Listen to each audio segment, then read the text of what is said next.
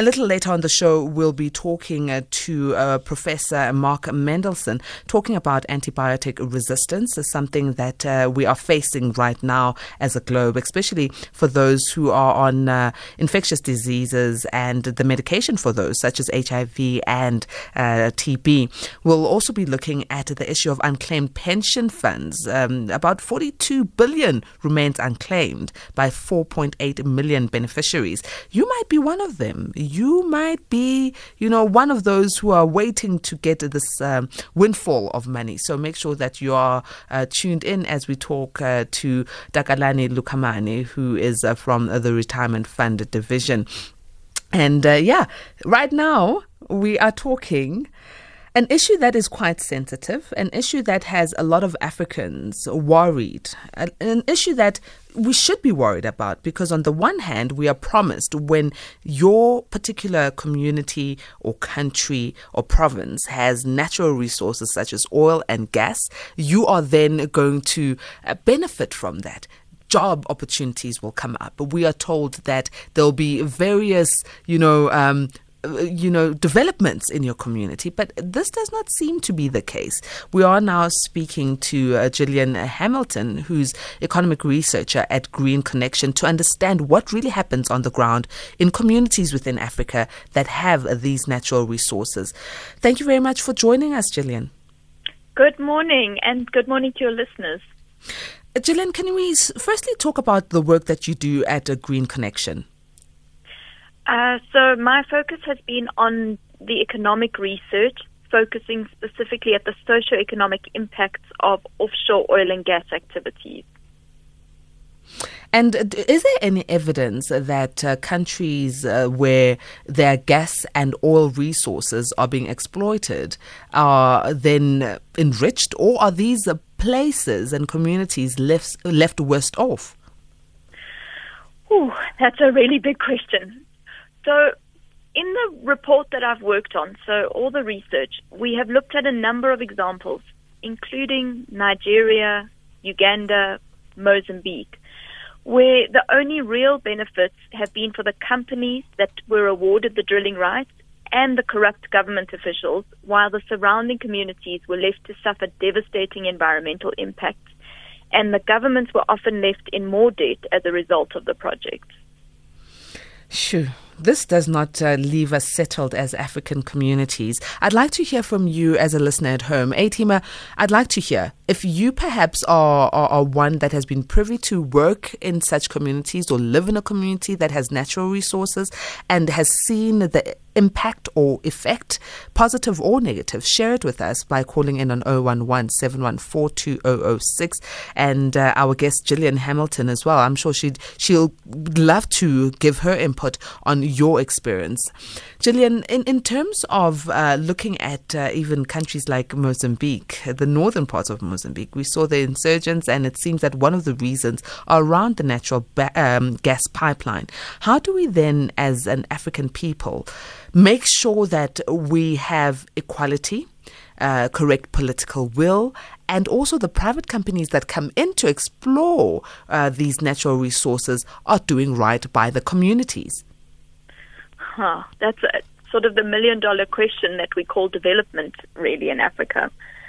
So I just wanted to tell you a little bit about the research. So the first part is something called the pre-source curse.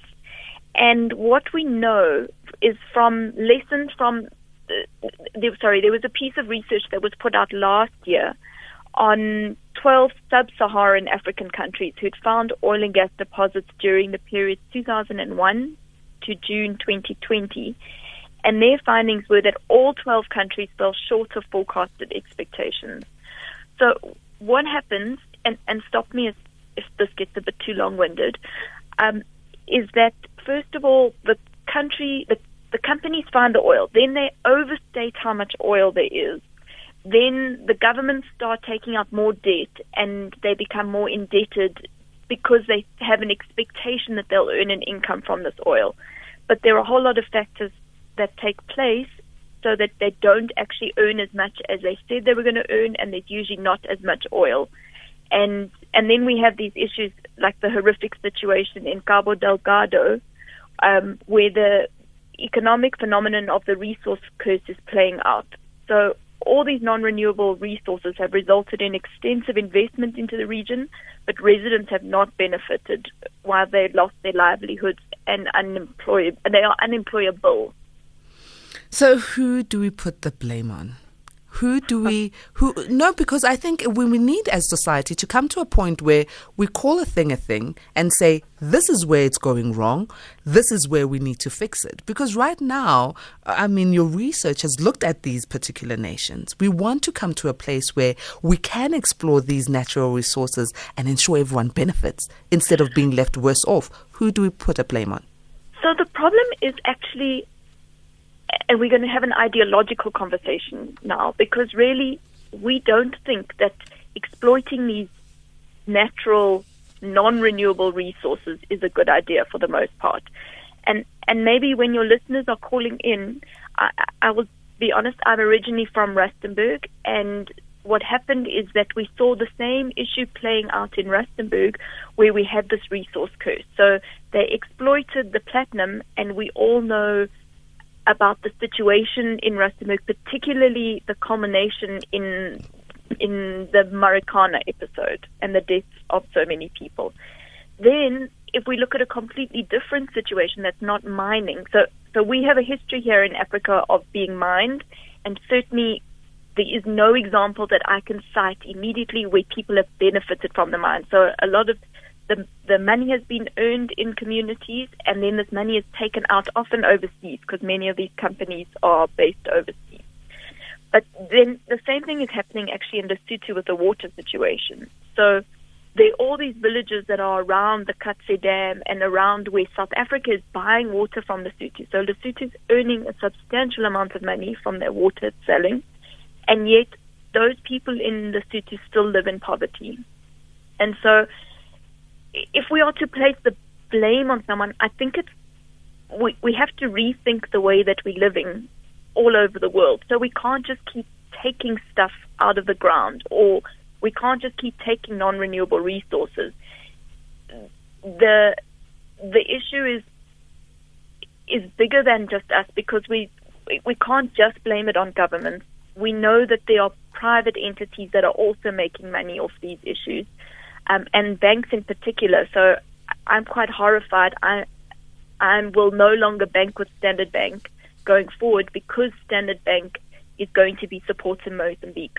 But it's not just African banks that will be supporting these extraction of non-renewable resources. We know from the research that it's all these private companies start jumping in when they see a huge opportunity to make money.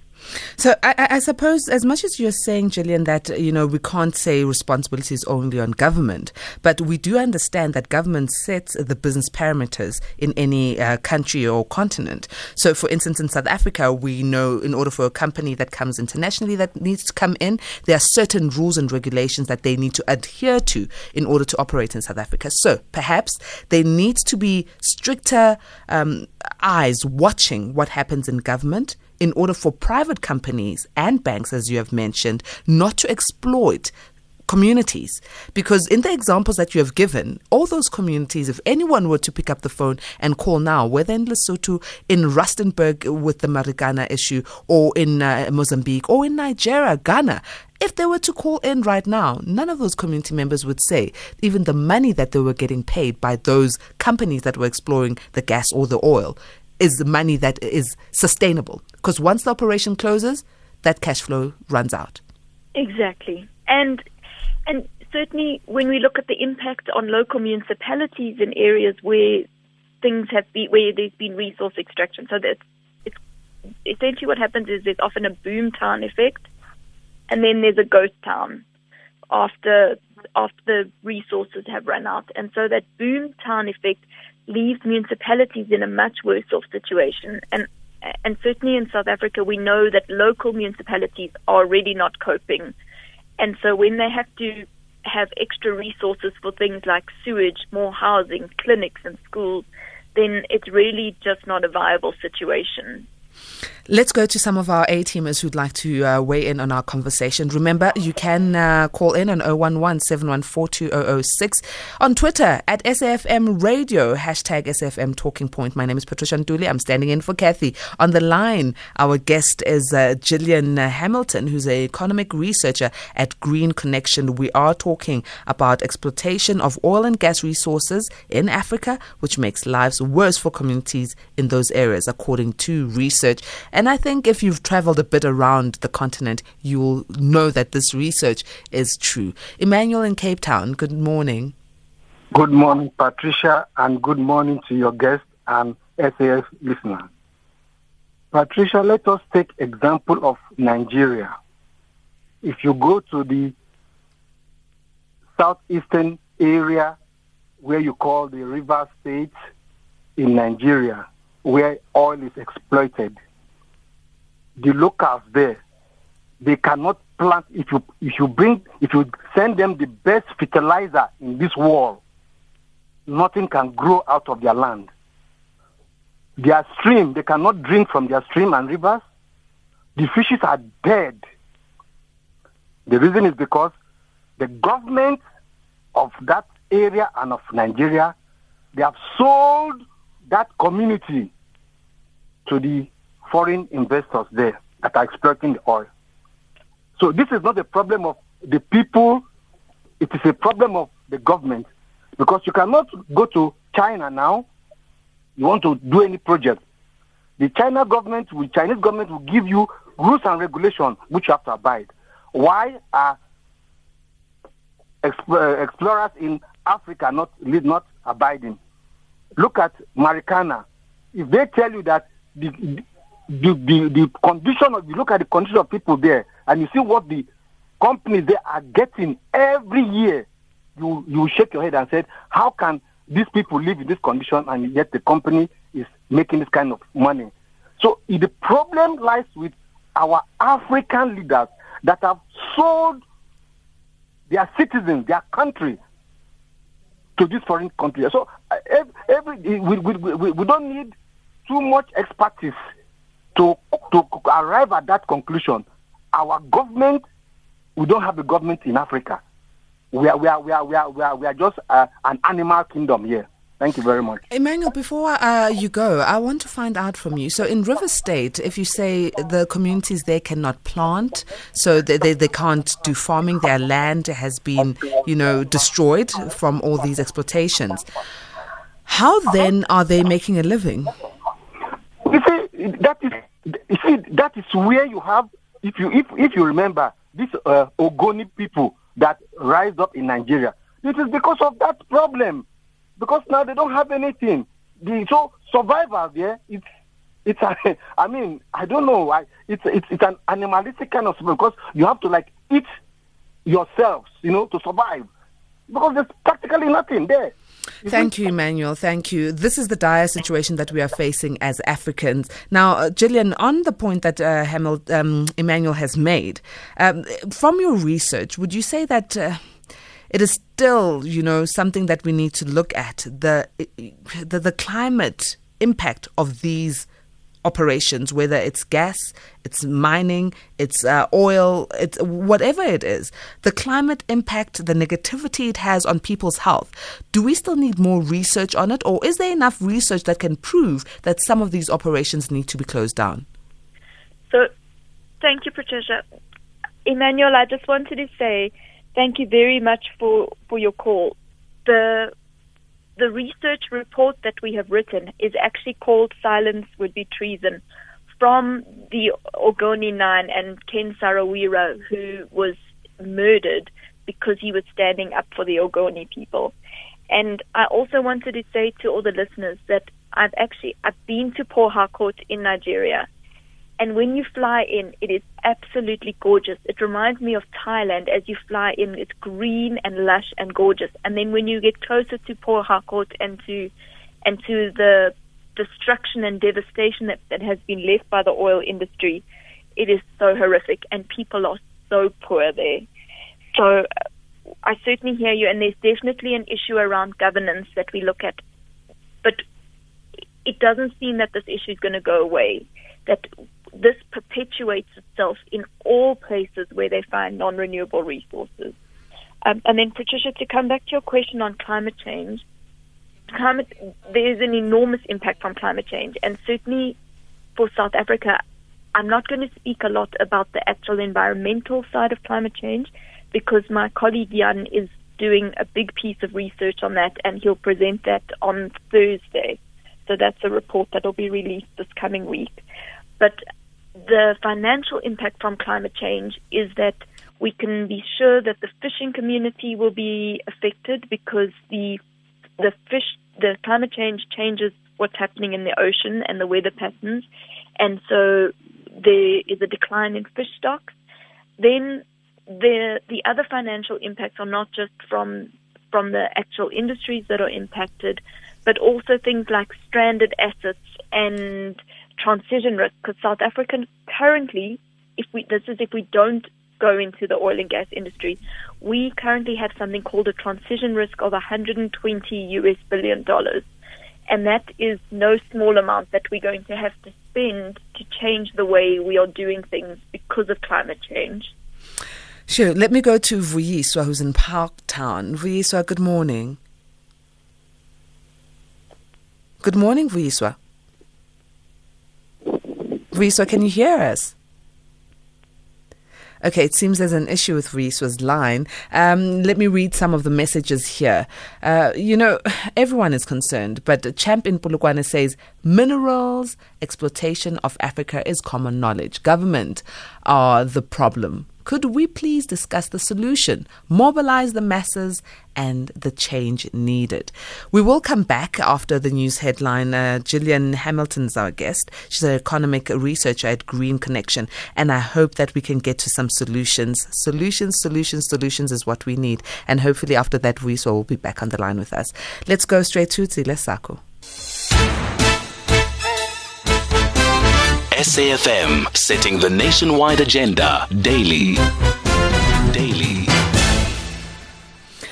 You are live on SAFM, leading the conversation on 104 to 107 nationwide, DSTV channel 814. We are currently looking at the issue of exploitation of oil and gas resources within Africa and what happens in those communities after this projects have taken place. Most of the time, and according to research from Green Connection, it seems that the communities are left worse off. Call in on 011-714-2006 to weigh in on this conversation, or you can send WhatsApp on 0614-104-107. On Twitter, get us at SAFM Radio, hashtag SAFM Talking Point. Our guest is Gillian Hamilton. Gillian, let's talk solutions. Are there solutions? Can we get ourselves at a point as communities where we say enough is enough?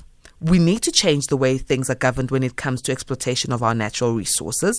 We need to uplift our communities from whatever projects that come in, and we need to be cognizant of climate change and what happens after the negative impact of these projects has taken place. So, Patricia, I just wanted to say something to the caller or the listener in Polokwane. I know that we're focusing here on the offshore oil and gas industry, but in the Limpopo area, there is an attempt to develop more coal mines and put up a huge coal-powered fire station under the Messina-Mercado Special Economic Zone. And really what we see, just like with the oil and gas industry, is that this is very old-fashioned thinking. There are newer solutions out there. One of them is renewable energy. The other one is about how we are currently living our lives. We don't need everything that is available in the world. We do have to rethink and start thinking about the way our ancestors live and the way elders live, which is less stuff around us. And I know that it is a huge mind change, especially for communities who already don't have that much stuff. But there are some people out there who are thinking about theories of something called degrowth, and then the other one is looking at localization models. So how do we make sure the people in an area have everything that they need, not everything they want, but everything they need? So food and clothing and homes and access to medical care. so that things are more equitable throughout South Africa. And there's a lady who is working, an economist working in the UK, who is implementing something called the donut economics model. And in actual fact, the city of Amsterdam is busy developing a plan along those lines to try and think about the same things. How do we make sure people have what they need so that they can live a good life, but we do not need too much? Let me go to Vuyiswa in Parktown. Atima Vuyiswa, good morning. Yes, thanks, Patricia, for taking my call. And thanks for your guest for bringing this up. But you know what? The problem that we have, I've also done research in the entire continent, trying to find out why are we suffering, yet our continent is a lot of abundance in minerals and other things, land.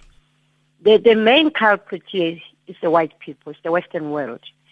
They are the ones who need to sit down and sort their house in order, because they are the main thieves. You know, that they come and plunder and use these stupid leaders of the continent and elites in the country. How can you fly 15,000 kilometers or more just to come and exploit people you don't know and you don't love? That's where the problem begins. And then you go and then you come back, do a research and tell us that the poor countries and this is where the problem is. The problem is in the Western powers. They must just go and sit down and stop stealing, finish and clearing and oppressing others, exploiting other lands that are not theirs. Right now, I'll be arrested if I'm found with gold because I don't have a license. But someone has flown 15,000 kilometers, has no connection with the land. He has so much gold in his house. And these are the things that must stop. Right now, what's happening in Cabo Delgado and elsewhere in the continent, it is the Western world that's behind that. And then they call other thieves and other corrupt groups that come into the country and into the continent and cause all these problems that we're having. The main problem here are oppressors. They're still oppressing us. It's the white world. And they are the ones in the front of research. We do research, we don't have funds, you know, to complete our research or to have them, like they have the opportunity right now. She is here. It's the very research that I've done. But because I'm... Thank you very much, Vuyiswa. Let me get a response from you, Gillian, around what Vuyiswa has said. You know, I don't disagree with Vuyiswa. It's definitely true that there is the Western world that has benefited and yet Africans have not. And in the same breath, why are we as Africans not saying we refuse to let you in? And I think we are seeing that. So the community of Xolobeni has done a great job of raising awareness and of saying, we don't want you in our land, we don't see the benefits, and we will not allow you to come in and mine our land. And I think the rest of us need to do the same thing and say, we don't want you here. And very much the work that Green Connection is doing is about supporting the fisher communities along the coastline so that they are able to also stand up and say, we don't want this offshore oil and gas. It's not something that's going to work for us. It'll have a destruction in our way of lives and our connection to the ocean. And so definitely, I 100% agree with you. How can we think that it's okay for countries to come in and take stuff and then call us poor? And that's just not right. Let's go to some of the voice notes that our A-teamers have sent. Good morning, Patricia. It's Simon in Pretoria. Patricia, thank you for the conversation regarding resources. One of the things that we are not looking into perspective is these tech companies, these billionaires like Elon Musk. The problem is we have destroyed our ecosystem here due to our greediness. And now, in the future, we are looking at a situation we're going to have to destroy the whole solar system because we are trying to get to Mars to planet that innocent planet out of its resources. And we don't see it. We think it's technological advancement, but that is very bad. You know, we just have to leave that planet alone. Good morning, Patricia. I would like to remain anonymous because we are currently facing the same problem. Companies are coming to our land. The land that we were given by the government is a communal land. They're coming to our land and they're paying off our leaders so that they can acquire our land fraudulently. And we are afraid because now we're afraid to be killed. You know, these kinds of negotiations are volatile. These kind of deals are volatile. From where I'm looking, the community is not going to gain anything. They're just going to buy a piece of land for a small amount of money, but not the minerals underneath. The problem of resources is not only big corporates and private companies. The local chiefs and indunas also want to benefit from this revenue, control this revenue, cut out the rest of the community. That is where the problem lies, KJ. Well, as we wrap up, Gillian, could you just give us your response to what our listeners have said, and also perhaps how we as community can aid the work that you are doing as Green Connection and other institutions like yours? I really love all the input that people have given us. This has been a really interesting morning, so thank you, everybody.